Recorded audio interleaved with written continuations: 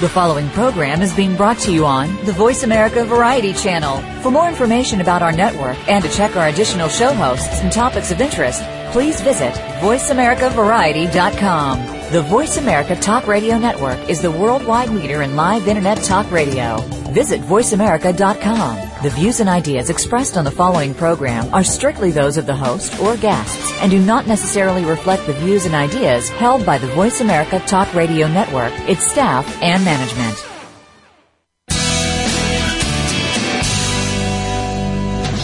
Welcome to Go Green Radio, brought to you by Covanta Energy. Reduce, reuse, recycle, rethink renewable energy and energy from waste. This program will help start you thinking about how to protect our world and its important resources.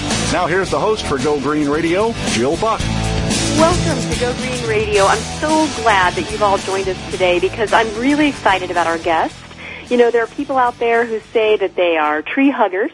There are even people who live in trees. When they're protesting, they're cutting down. But Gaurav Seth is representing an organization that does the most important thing, which is planting trees. They are an organization called Trees for the Future, and actually, Trees for the Future has been around for a lot longer than it's been cool to go green. This is an organization that was founded. Actually, I think their work started in the late 70s, but they became a nonprofit organization in the late 80s, and Gaurav Seth is their head of all international programs. And they have planted something like 65 million trees all over the world, and we're so excited to have Gaurav with us to talk about this awesome organization, all the work that they're doing, and how they're able to accomplish all of these various projects in so many areas of the world. Well, welcome to Go Green Radio, Gaurav. We're so glad to have you. Thanks, Jill. It's really nice to be here. Well, you know, your undergraduate degree came from a fine university that's just about 20 minutes from my house, UC Berkeley, and you have an MBA in International Business from George Washington University. That's very impressive. You know, you could probably be making a lot of money in the corporate world, but instead you're in charge of the international programs for Trees for the Future. What is it about that organization that makes you want to work for them? Well, Trees is one of the only organizations that I know of that focuses on actual agroforestry extension and implementation. There are many research-based organizations and institutions out there, but Trees has developed a really interesting model where we take people's interest in the United States and in the developed world in planting trees, and we use that to do some really innovative work on sustainable agriculture, economic development, and environmental restoration. Planting trees is kind of the means to actually an end, which is sustainable development. And so I've been interested in sustainable agriculture for a long time, and my interest in agroforestry developed from there. But I find that Trees for the Future really offered an opportunity to develop the kind of projects you learn about, but don't necessarily have the chance to implement. And we get to work on small projects directly with individuals, communities, and organizations around the world where we can actually apply our skills and see the results from what we do. So there's a lot going on here that I really, really find appealing. Oh, that sounds inspiring. Great to wake up every morning and have a job like that. It's so full of meaning. Let's talk about some of the projects that you're working on. Specifically, let's talk about India, because I know that you've been directly involved in some of those projects. Tell our listeners what you're doing there. Yeah, I came to Trees ostensibly to manage the India program, and I've kind of grown into my current position from there. The program in India really started in 2004, before I was here, after that devastating tsunami. We didn't have much of a presence on the ground, but many organizations who were involved in relief work wrote to us looking for funding and also looking for technical advice on what do you do with all this land that has just suddenly been covered with salt water. And so we put together the funding that we could gather and provided seeds and technical support to these groups. And from there, we started a small program that was localized in the tsunami-affected areas. Then, come to the end of 2006, we started getting a lot of interest from the yoga community, and this allowed us to expand our work to more areas of southern India. In the last few years, we've been expanding to the north. So by last year, we had one project that was about 80 kilometers from the Gangotri Glacier, which is the origin of the Ganges River, way north in the Himalayas. And we had another project down in Tamil Nadu, a few tips a few hundred miles from the southern tip of India. So, India is, of course, a huge country, and our projects are focused mostly on the village level. So they're small dots in India, but we have some really interesting projects. Each country's needs are very different.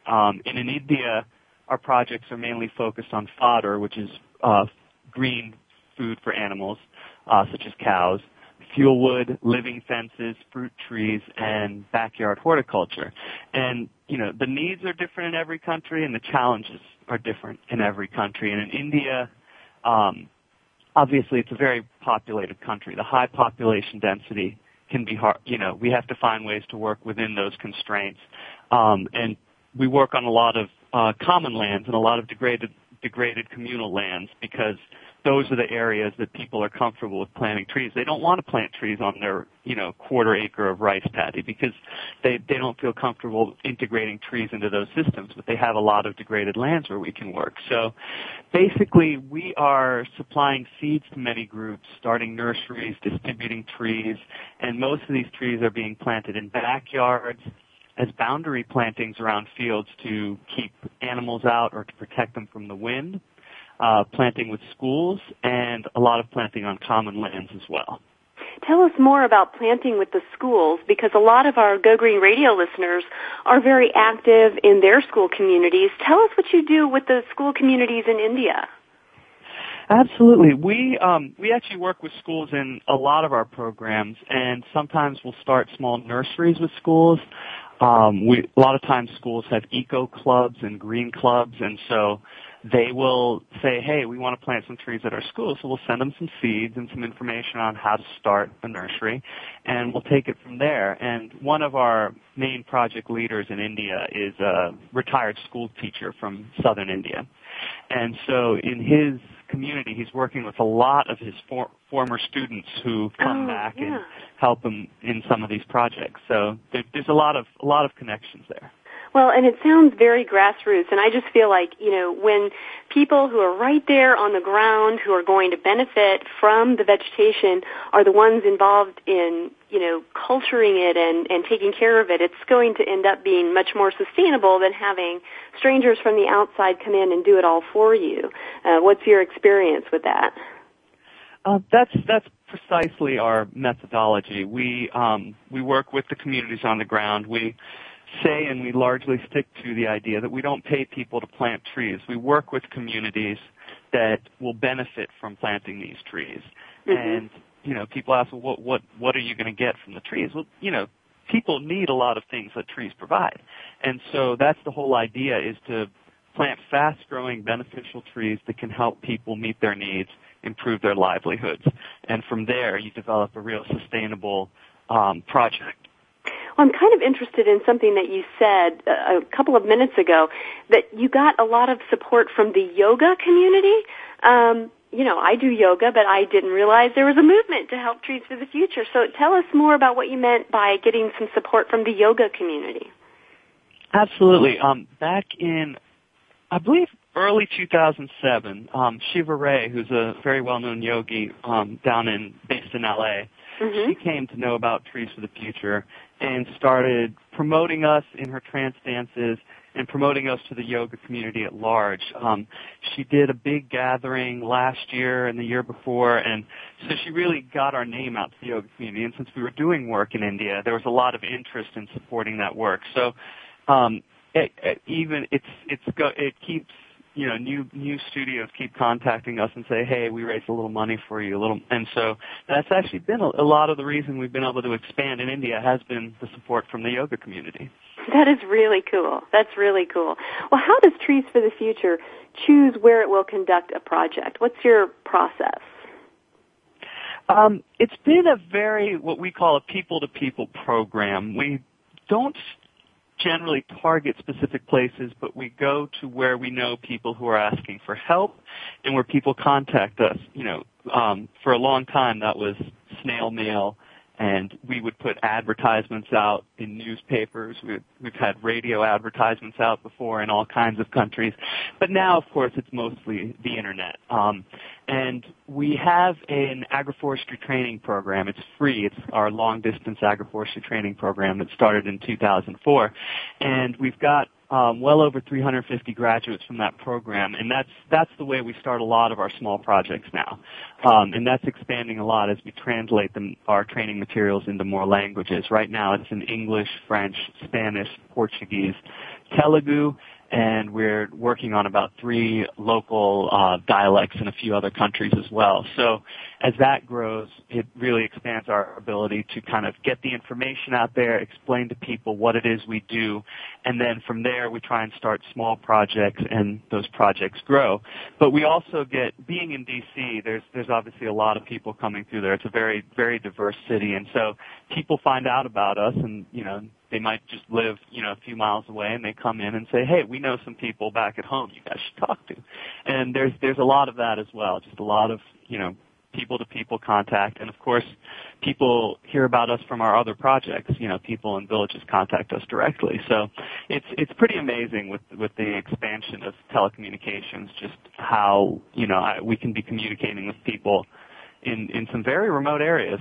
Yeah, that's so cool. I mean, it really does underscore the point that a lot of people feel like, you know, is really happening. The world is becoming a smaller place. I mean, it's almost like a big global village, and the way that you run your program really does reflect that exciting reality that we all can be connected, even if we're not physically on the same street. We're still neighbors, and I love that.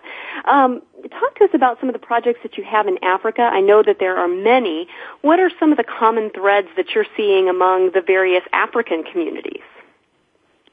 Sure. Africa probably comprises about a third to half of all the trees we're planting, and there's many reasons for that. But our programs are really based in East Africa and West Africa, and we've historically we've had a lot of inquiries from those areas.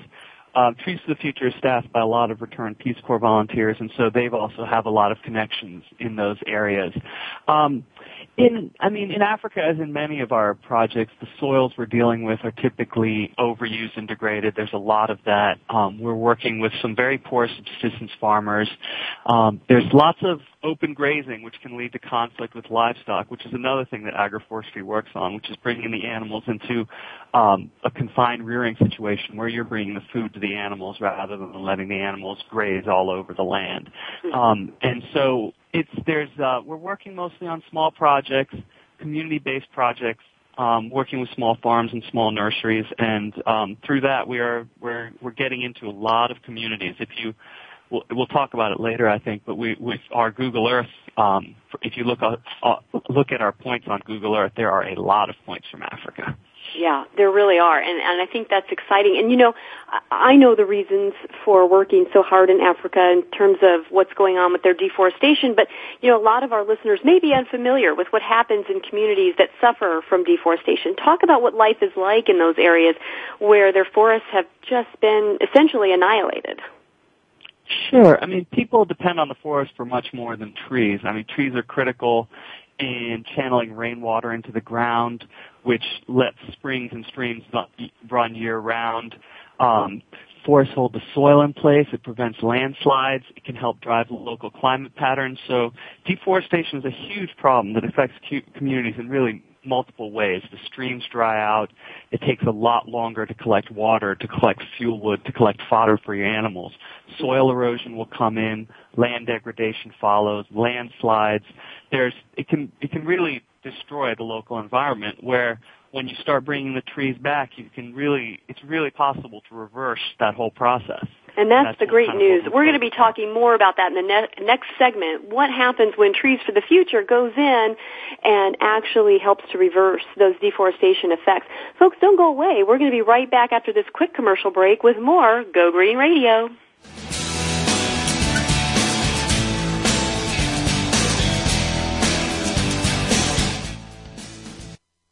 views, opinion. Can you hear me? Your voice counts. Call toll-free 1-866-472-5787. 1-866-472-5787. VoiceAmerica.com. Take a wild guess. How much garbage generated in the United States today is converted into energy? Is it 26%, 43%, or 14%? Working here and around the world to produce a reliable supply of clean, green energy, Covanta Energy works with communities to turn household trash into energy. Oh yeah, that question I asked earlier? Today, only 14% of U.S. garbage is converted to energy. Just 14%. Covanta alone processes half of that municipal solid waste into renewable energy for a cleaner world. For more information about Covanta Energy, visit us today at www.covantaenergy.com.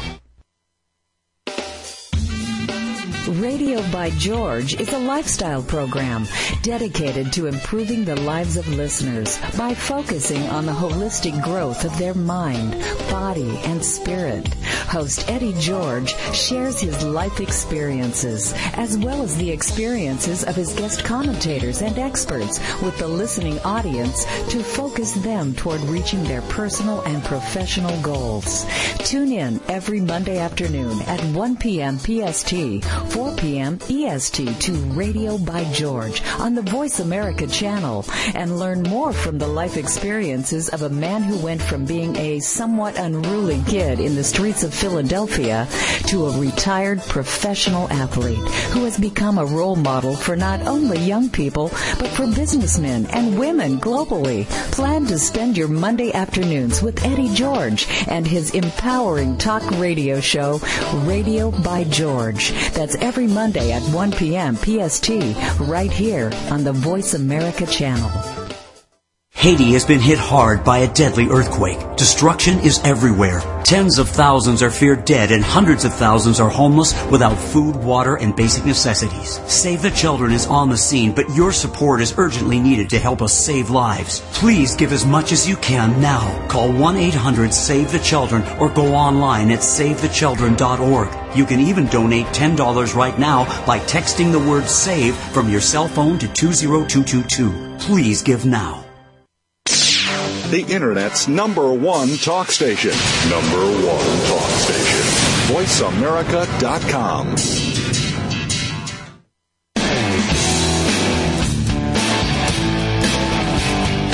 You're listening to Go Green Radio with your host, Jill Buck.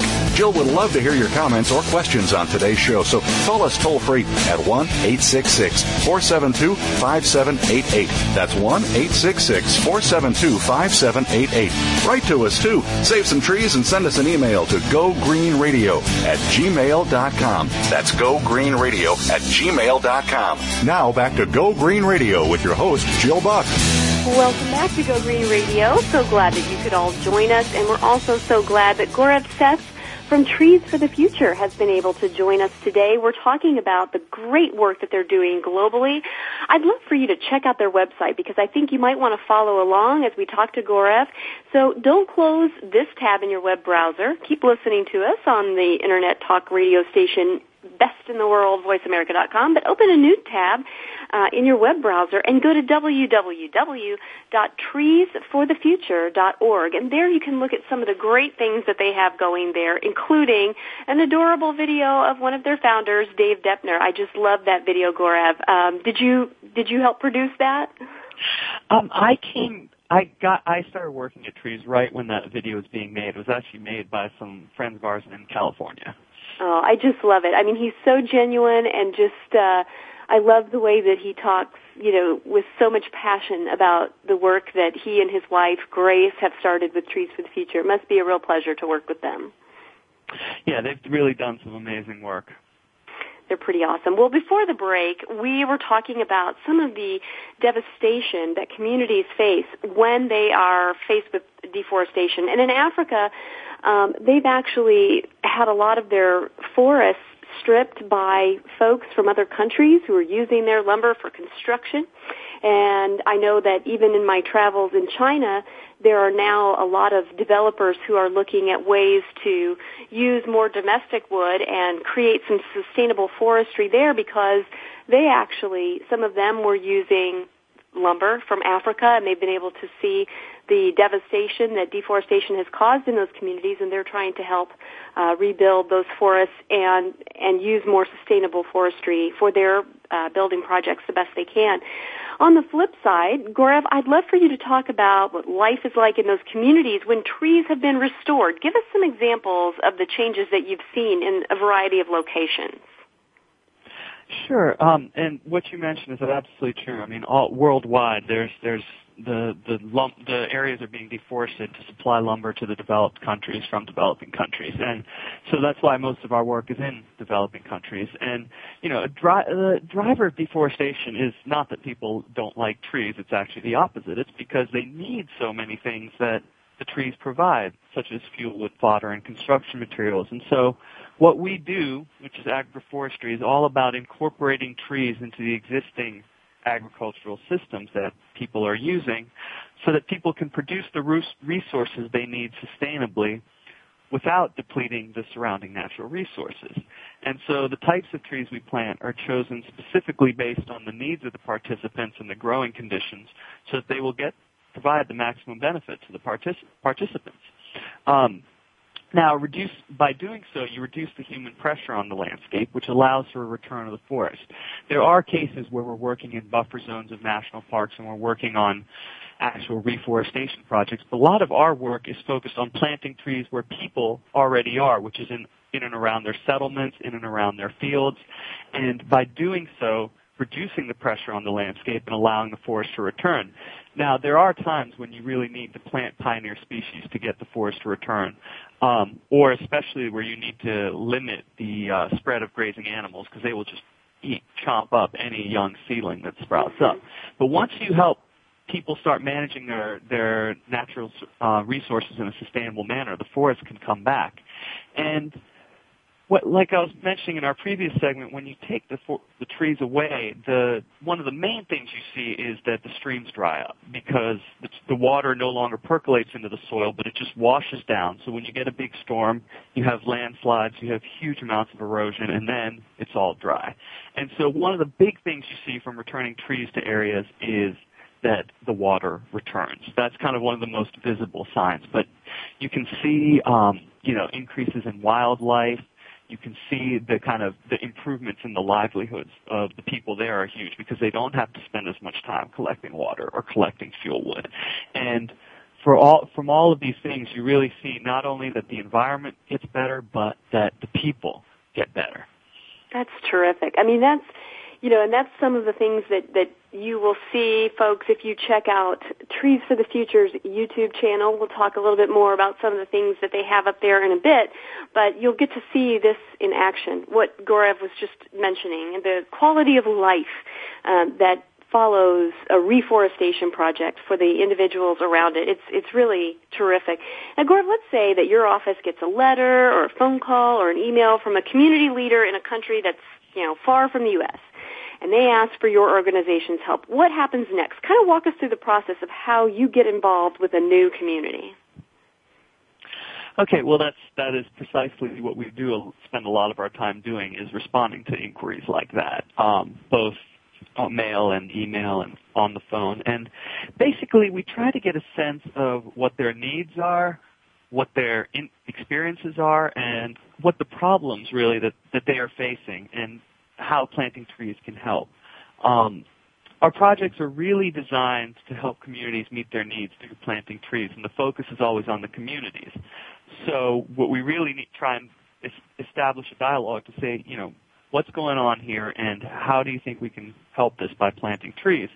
And, typically we recommend that the community leader goes through our free distance training program so they can better understand what it is that we do and why we do it. And from there, we develop ideas on, okay, maybe this strategy will work. And then we kind of create a project plan and a budget, and, we try and get them some seeds, and we work from there to establish a small nursery and, follow them through. And over the years, these small projects can really build up into something much bigger. But we always try and recommend that people start, get their hands dirty, grow some trees, and then take it from there and see where we can go. Well, when you establish a new project, does it require somebody from your staff to physically go to that location, or can a lot of this be done simply through, your online training resources and maybe phone calls, to train them over the phone? How does that work? Sure. I mean, with modern communications, there are a lot more options, and it really depends on the country. I mean, India we actually get more hits to our website now from India than we do from America. India is the top country every month for about the last year and a half. They've been so there's a lot of opportunities with technology, but there is nothing like a site visit. But generally, we wait until we have a number of projects in one area before we'll go ahead and send someone, unless we have a local person on the ground who can easily go. But if we don't have a strong local presence in that country, like this is what we did in East Africa, we kept getting inquiries from there, and finally we had enough of a base that we got a grant to send one of our guys full-time based in Tanzania now. And that's expanded to Kenya, Uganda, and a bunch of other countries. So there's really no substitute for a site visit, but we do a lot from this distance training program. A lot of small projects start up. People send us pictures, sometimes cell phone camera pictures, but the opportunities to communicate now are really have developed so much that we can do a lot of things. I mean, there are many things we're doing now that really wouldn't have been possible even 5 or 10 years ago. So it's pretty amazing what kind of opportunities we have for that.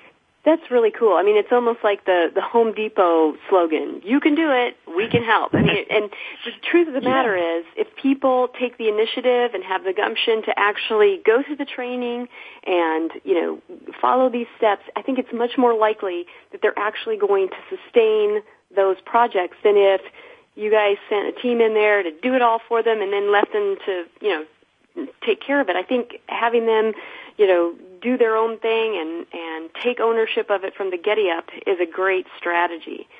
In recent years, there have been a lot of organizations that I've seen spring up, and they are planting trees, and they're talking about their carbon offset marketing programs. Trees for the Future was in this business long before anybody started talking about carbon offset programs. But that's not really your main focus. I mean, you probably could be the industry leader just simply because you're so experienced in this area.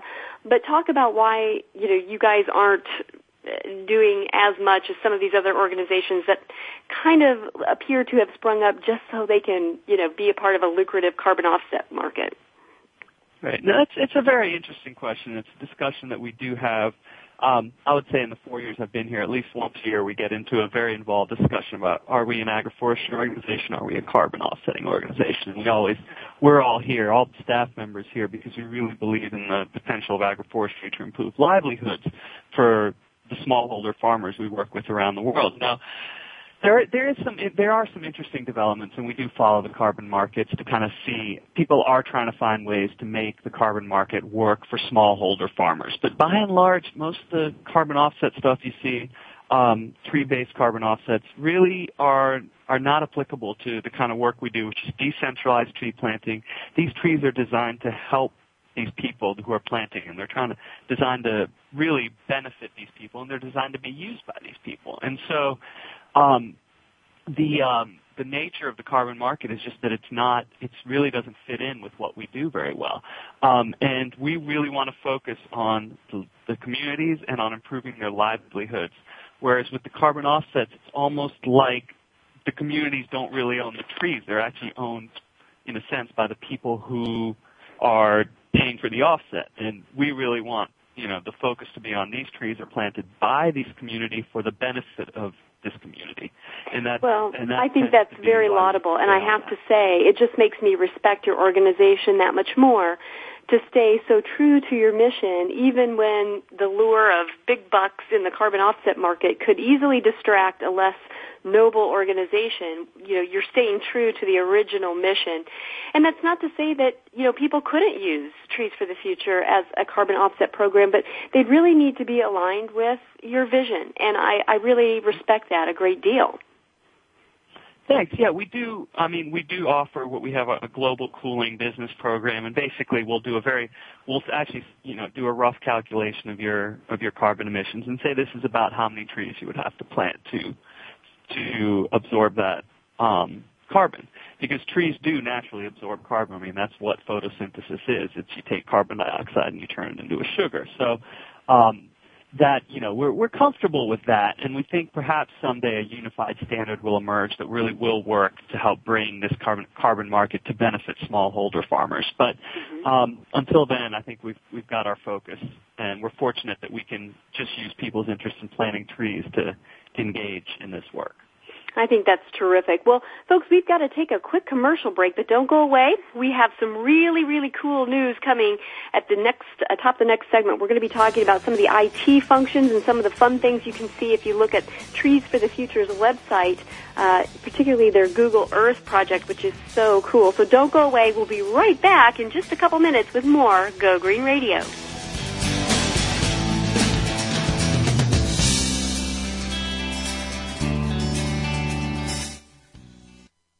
News, opinion.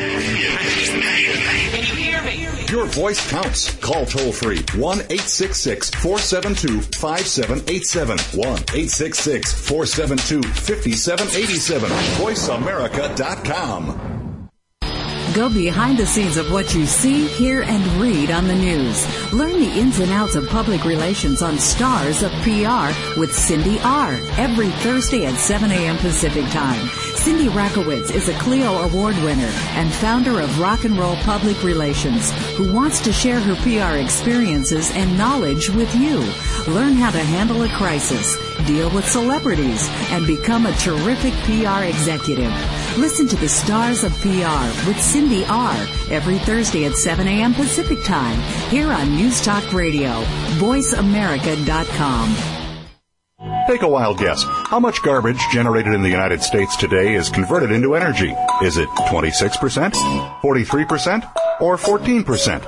Working here and around the world to produce a reliable supply of clean, green energy, Covanta Energy works with communities to turn household trash into energy.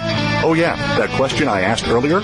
Today, only 14% of U.S. garbage is converted to energy. Just 14%. Covanta alone processes half of that municipal solid waste into renewable energy for a cleaner world. For more information about Covanta Energy, visit us today at www.covantaenergy.com. Frankly Speaking About Cancer is a program designed to empower survivors and their caregivers to deal with the social and emotional challenges of cancer. Drawing on resources from wellness communities throughout America and abroad, the show will invite physicians, researchers, nurses, social workers, patients, and caregivers to share their advice on how to live a better life with cancer. Join host Kim Tibaldo, President and CEO of the Wellness Community, Tuesday afternoons at 1 p.m. Pacific Time and 4 p.m. Eastern Time on the Voice America Health and Wellness Network. Stimulating talk. It gets those synapses in the brain firing really fast. All the time. The #1 Internet talk station where your opinion counts. VoiceAmerica.com.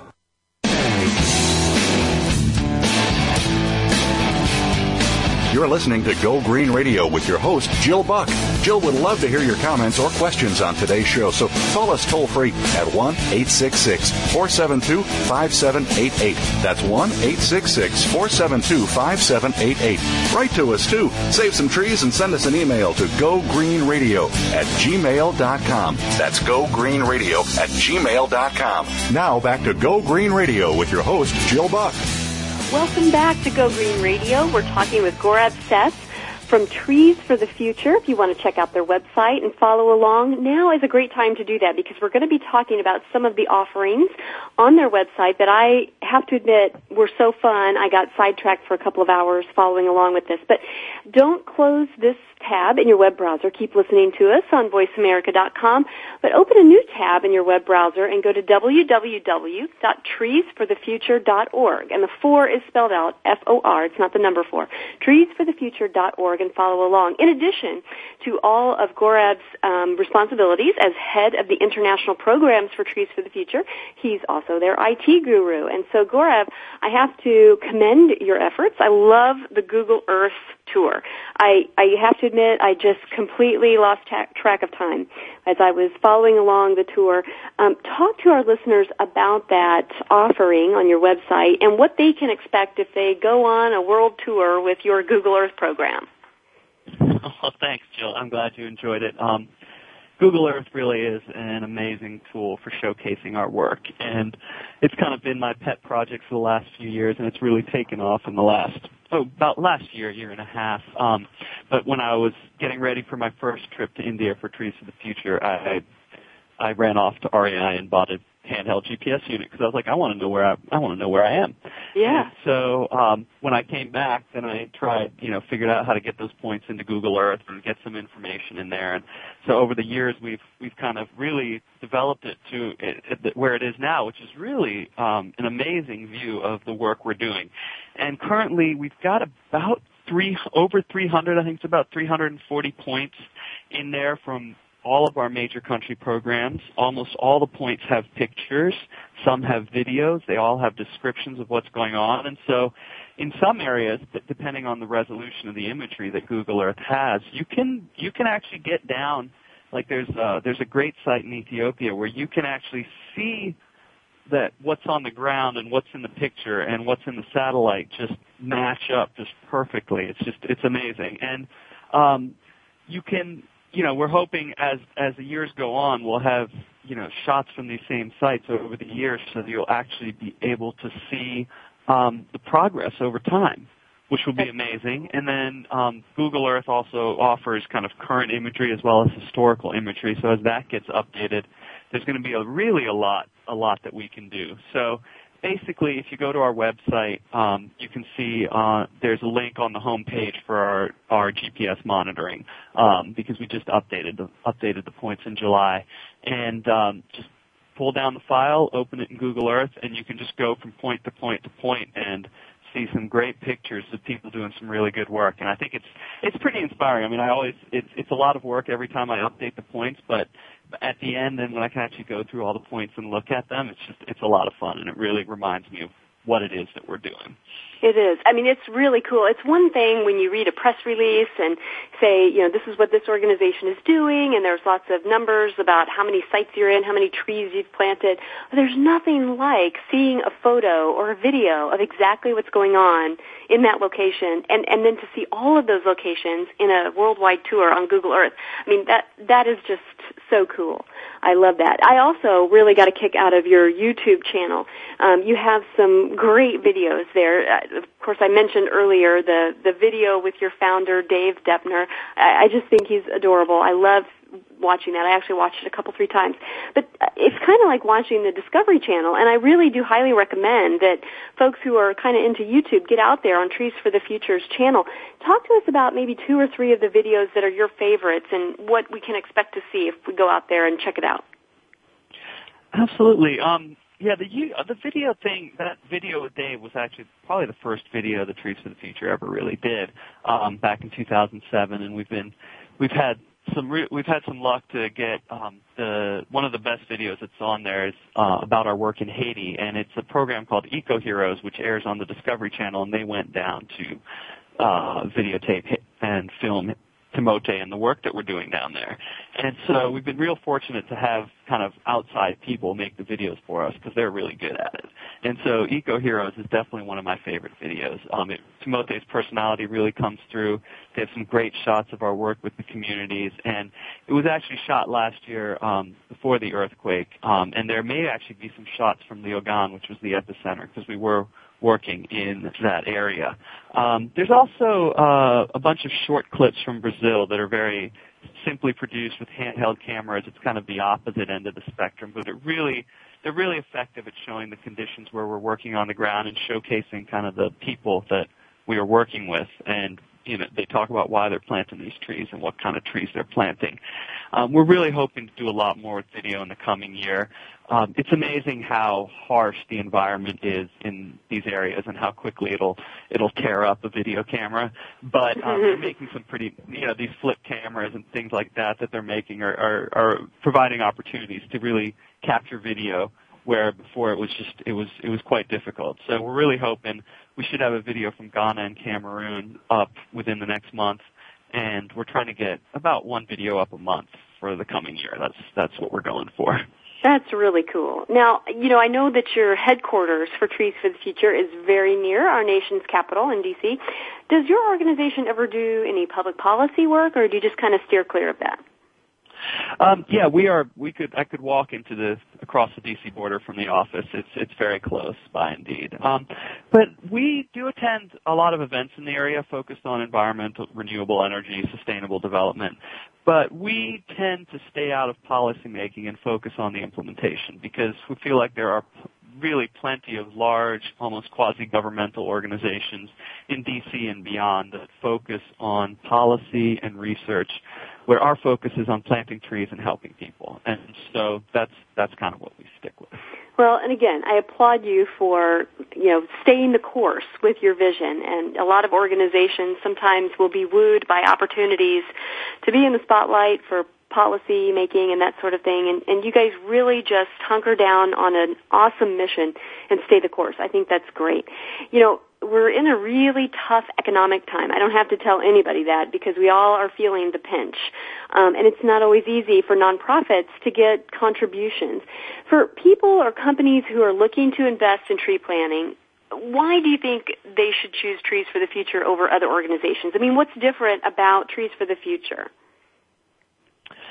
Well, I think as you mentioned earlier, we've been around for a while, and I think our history and our longevity demonstrate that we've really developed a system that works.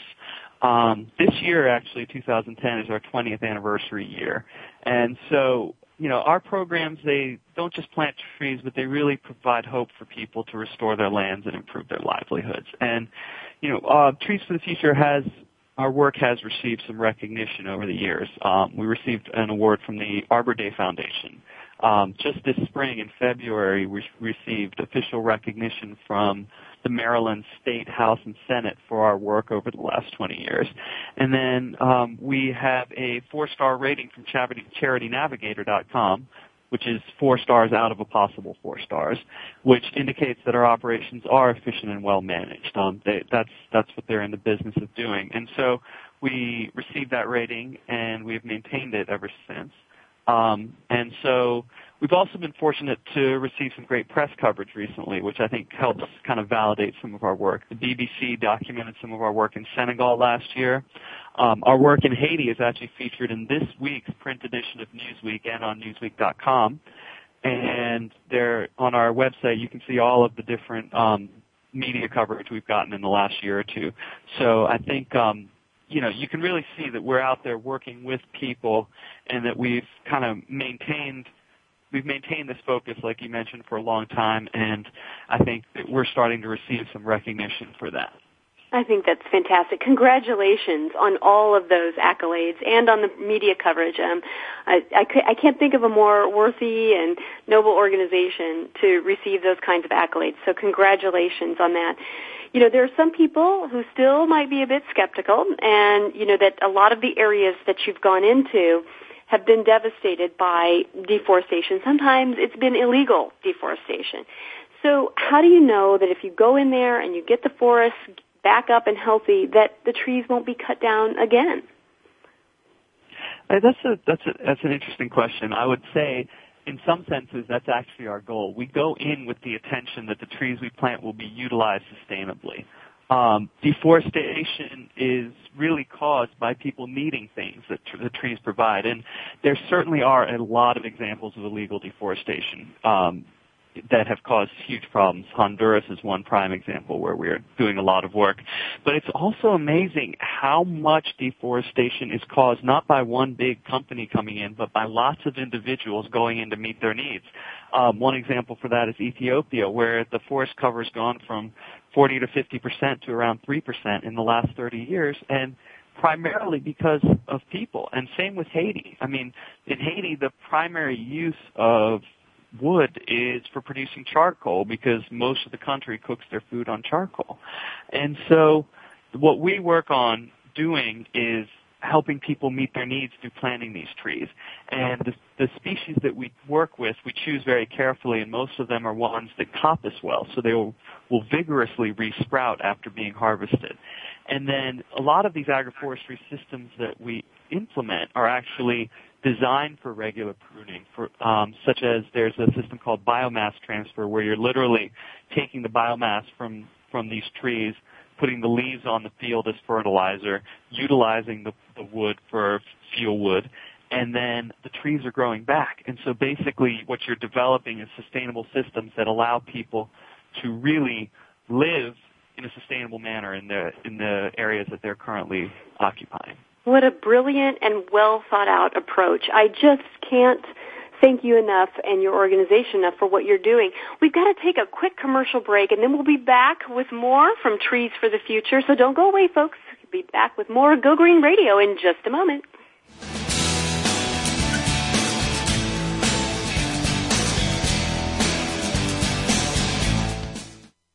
Talk, talk, talk. That's all we do is talk.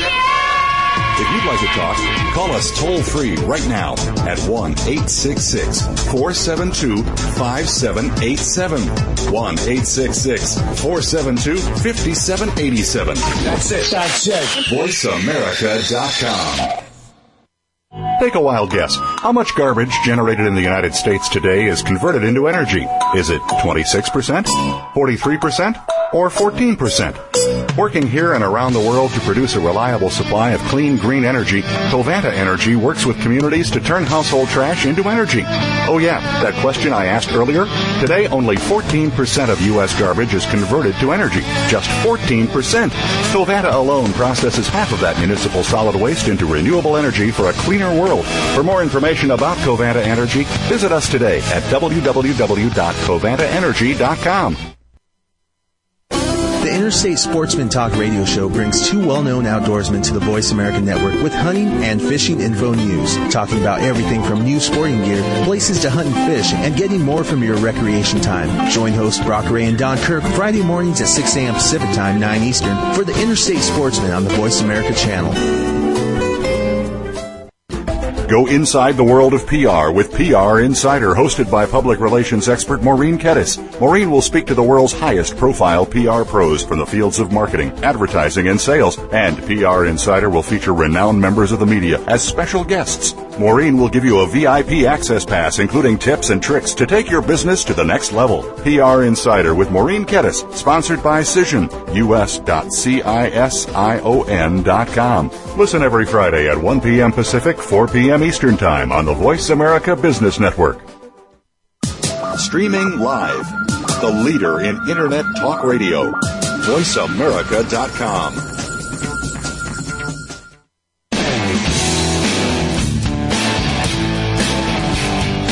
You're listening to Go Green Radio with your host, Jill Buck. Jill would love to hear your comments or questions on today's show, so call us toll-free at 1-866-472-5788. That's 1-866-472-5788. Write to us, too. Save some trees and send us an email to gogreenradio@gmail.com. That's gogreenradio@gmail.com. Now back to Go Green Radio with your host, Jill Buck. Welcome back to Go Green Radio. I'm glad that you could join us, and I'm very glad that our guest could join us. Gaurav Seth is representing Trees for the Future. I'm just a huge, huge fan of what they're doing, and I invite you to take a look at their website. It's www.treesforthefuture.org. They've been around before Going Green was cool, and they have got a fantastic program. Gaurav, I'd like to give our listeners an opportunity to hear about how they might be able to get involved in the program. I'm sure that a lot of our listeners have been listening to you and thinking, wow, I would love to somehow support this organization. What can they do to get involved? Thanks. We're always looking for volunteers with language skills to help us translate our materials, especially the agroforestry training manual. We've got it in a number of languages, but there's so many out there, and there's really no substitute for having it in the local languages. So people with language skills or specific technical skills such as video, graphic design, web design, we can always use your help. We do receive a lot of requests for people who want to travel to our project sites to help plant trees, but that's not something that we actually offer. I say if you want to plant trees, find someone in your neighborhood with some land, and I'm sure there's plenty of people who would love to help. And also you could join the Peace Corps, where you could really immerse yourself in this kind of work if that's what you really want to do, because almost everybody here at Trees for the Future is a former Peace Corps employee. That's cool. Now, you also have a couple of programs. One is called the Global Cooling Businesses Program, and the other is the, I believe, Plant a Tree Partnership Opportunity. Talk to us about those programs. Sure. These are our business partners, which are really just a great group of kind of green-minded businesses that have basically incorporated tree planting into their business model, such as we'll plant a tree for every bag we sell or every bottle of wine we sell. And our list of partners has really grown quite extensively, and you can find a ton of different services that will plant trees as part of what they do. So kind of if you're looking for something green, take a look at our website. You can probably find a partner of ours that plants trees for whatever you wanted to do. Such as I'm actually going to have a kid soon, and there's a lot of great green baby suppliers that are partners with us. So I know where I'm going to look when I need anything. Well, congratulations on that. Yeah. It's a really great way for businesses to kind of give back to the planet. And so we're really fortunate to have some great business partners. Well, and it's just another opportunity for consumers who are looking for ways to invest their consumer goods dollars into companies that are environmentally responsible.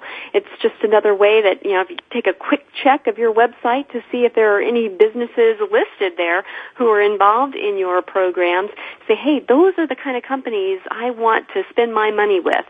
So I'd invite everyone to take a look at that page on treesforthefuture.org. I think that's terrific. Speaking of planting a tree per purchase, how much does it cost to plant a tree in Africa or in India or other places where you're located? Include, all your organizational expenses. How much does it cost per tree?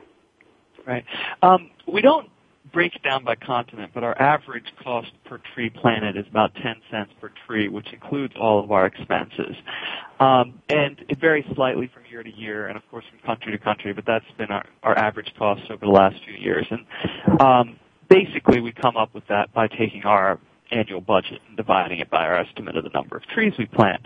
And 10 cents does, often strikes people as being quite low, but we really do it because of the way we work with communities that want to plant these trees. So, one example is Haiti, where a large part of our budget is actually for rice and beans, because once the communities do these big communal tree planting activities, the tradition is that you cook up a big pot of rice and beans. So there's a lot involved in planting trees. There's a lot of ways to plant trees, and we try and take advantage of the local traditions and work with people. Well, it sounds very cost effective, and everybody appreciates that these days. I think, thanks to, as you mentioned earlier, Charity Navigator and GuideStar and some other online resources for evaluating nonprofit organizations, I think people are coming to expect operational efficiency from nonprofit organizations in a way that they never really had the access to the data that would help them assess that the way that we can now. And to get a 4-star rating from Charity Navigator really does prove, by a very objective standard, that is no easy task to get a 4-star rating from Charity Navigator, that your organization is run very efficiently and is worthy of investment. I can't help but think about all the students out there today who are in college and getting ready to enter the job market, and it's a tough one. It's a really tough job market out there, and a lot of them are probably wondering if they'll ever have an opportunity to have a job like yours that's so full of meaning and purpose. A lot of students will say that they're just looking for a job that's going to pay the bills because that may be all that they can do. Gaurav, can you give students who might be listening to Go Green Radio some advice or some thoughts about how, in an economy like this, they might be able to land a job that's just terrific like you have? Well, it's one thing I think that most everyone at Trees has in common is that they were served in the Peace Corps as a Peace Corps volunteer. I'm actually one of the only people, the only program people here who learned about agroforestry outside of the Peace Corps, but I highly recommend, if you're coming out of college, to think about that if you're interested in this kind of work, as a way to really get your hands dirty and learn about a place and learn about what this is all about. I actually got involved with Trees as kind of a guinea pig in the first round of the Distance Agroforestry Training Program in 2004. So another thing I would say is find organizations that do what you want to do and see what they're up to.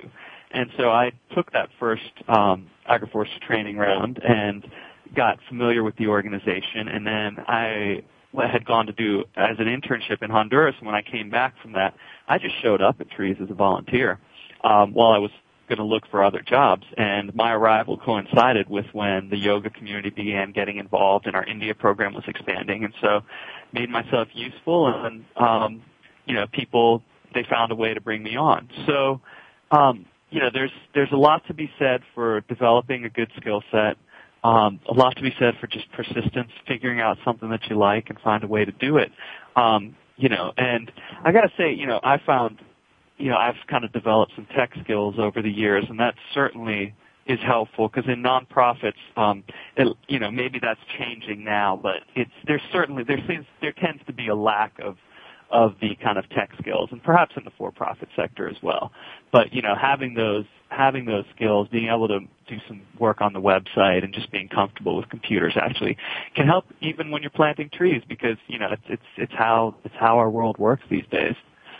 So true. I mean, even in my nonprofit organization, the Go Green Initiative, we've been doing our very best to push the envelope when it comes to social media and, website development and whatnot. So that's really great advice. I'd love to hear, just 'cause you're just so inspirational, your organization is so inspirational. Tell us about your best day on the job. We've got a couple of minutes till the show is over. Just tell us a great story about a great day on the job with trees. Well, I would say the best days are always the days in the field. I'm fortunate in that I do get to go to the field about once a year to kind of check on my projects in India. And this last January was my third trip to one of these projects where I've been going to for now this is my third year, and it was just really great to see the changes in the trees and in the village as it's developed a lot. And our partner there, he's the former school teacher, and he started planting trees actually when his wife passed away at a really young age, and he's been working with his current and former students. And so in the evenings, after we'd been out and about all day, we would typically go for a walk in the fields and just kind of talk. And there's just nothing like that. I mean, he felt so comfortable there, felt so at home there. It was really just amazing to kind of to be in that place. That is fantastic. Gaurav, thank you so much for joining us. Thank you all of our listeners for joining us as well. We'll be back same time, same place next week with more Go Green Radio.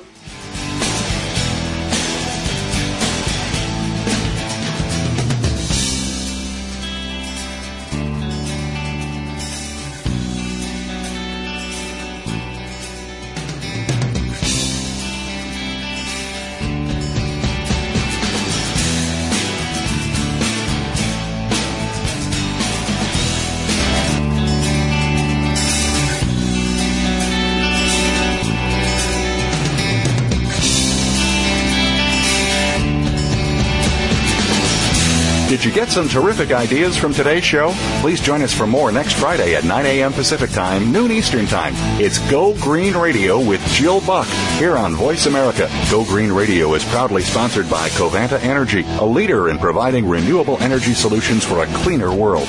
Visit www.covantaenergy.com for more information. We'll see you here next week.